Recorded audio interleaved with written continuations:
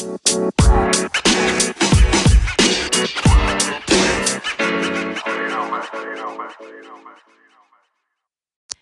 might be something that your team is terrified of, but it is absolutely something I want you to aspire to, and that is becoming redundant.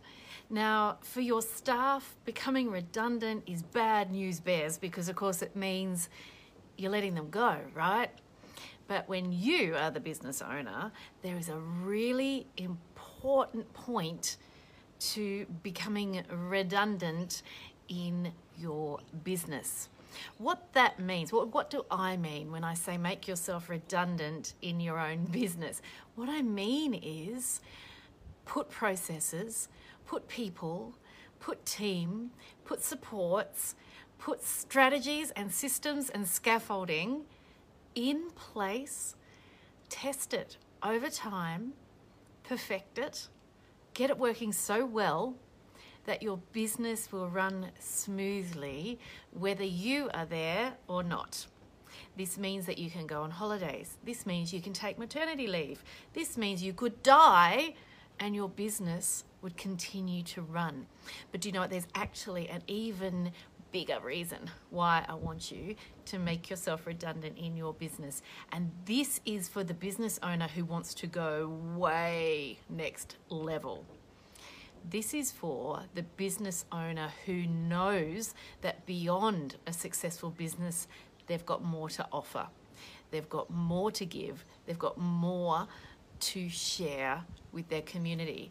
So this is the business owner who is aware or becoming aware that they perhaps have some kind of knowledge or expertise or special skill set that is above the running of their business.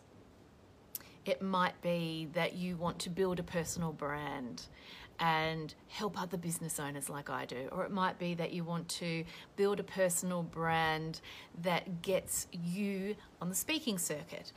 It might be that above and beyond your own business, there's more that you want to achieve. Now, part of that process is understanding what influence you have. Now, I've been working away all day today here on the banks of the Murray River. If you've been watching my Instagram stories, you will know that just over there, just over here, is Trentham Estate Vineyard. We spent maybe half an hour having a lovely little wine tasting, and then it was back, nose firmly pressed to the grindstone, while we work hard bringing some exciting things to our businesses. Now, the thing that I've been working on is something that I can't give you yet, but I want you to watch this space, because if what I'm talking about is of interest to you, if your ears have pricked up around making yourself redundant in your business, about knowing that there's more that you've got to offer, if you know that I'm talking to you, I've got something for you coming. And it's a freebie. It's a freebie. It's going to give you some things to think about to help you emerge beyond the daily hustle and grind of running your business. Some things that you'll need to think about to really embrace the influence that you actually have. And there are 3 levels of influence that I talk about. The first is influence within your business. So that's the internal influence that you have. And this is when you get things running well. You've got a team and a culture and processes in place that stamp your authority over things from a place of respect that you've earned and from a place of trust that you've earned over time. So the freebie that I will soon be making available for you goes through some of the things you need to think about to have that happen for you and for your business. The second element is external influence. Now, this is what we talk about when we use the word influencer, which I hope is fading because it's a bit of a silly word, really. External influence is the place you have in the community. It's how influential you and your business are within your special area of interest and expertise. And by influence, I mean, how are you known? What are you known for? Are you a bit of a thought leader? And I will explain to you what that actually means, because thought leadership is actually, again, one of those terms that's thrown around a lot, but not a lot of people actually understand what it means. It means that you're a trusted source of information. It means that you have informed opinions and you're generous enough to share those to help others. So what external influence do you have in your community, both your business and you personally? And then the third, and this is the golden nugget, the third is market influence. So market influence is really, what have you got to sell? And I don't mean products and services, I mean a business that is a saleable asset. Now that's a journey, it's a long journey, it's a long game. It's not something you should enter into quickly, suddenly and lightly. It's a process. As you know, I have recently sold part of my business and it took time to get to that point. So there are some things that you need to think about, and my little downloadable gem that I will be releasing soon will give you some tips, at least a couple of starting points. No downloadable, no free downloadable is going to give you the whole of everything you're ever going to need to know ever about selling your business. That's really a book or a course or a program or a mentorship relationship.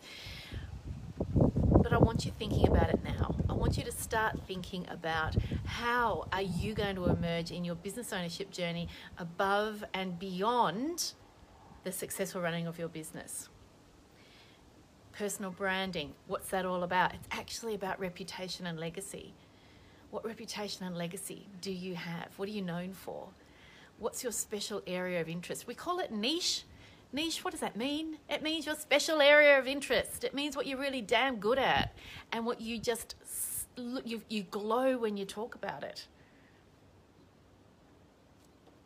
What comes to mind when you think of that? When you think of the work that you do that brings you that feeling? So today, it's just a little introduction to this concept of making yourself redundant.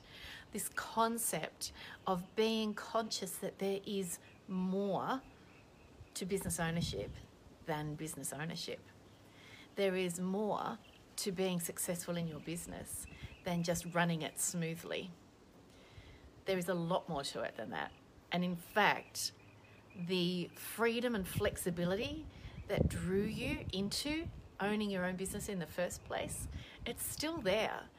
You've just missed that it's a longer journey than you realized initially. You've underestimated how much, not just how much work's involved to get to that point of freedom and flexibility, but what path you should be on, and also what are the goals? What goals do you need to have in mind to get you to that place of freedom and flexibility? And that's that place of influence. That's emerging from the noise of the sameness and rising above and being stronger, braver, and more visible than you've been before. So keep your eyes peeled, because there will be something coming. If you're on my email list, you'll definitely be informed. If you're following my social media, you'll definitely be informed. Don't be afraid to hit me up with a message if you'd like to know more. I am working on a program that speaks to these concepts, but that's a little bit further down the track. But this free resource will be ready for you. Who can say? Perhaps by the time I disembark this ship on Friday morning. We'll see how we go. Have a fabulous night. I'm excited to share some of this with you as this is unfolding. This is why I'm here, working on the banks of the Murray River with some very special like-minded people. And that's what happens when we're live. Our husbands call us. So have a fabulous night. Go and talk to your families. Go and have your dinner. Go and order your cheese pizzas. And I will talk to you again very, very soon. Bye for now.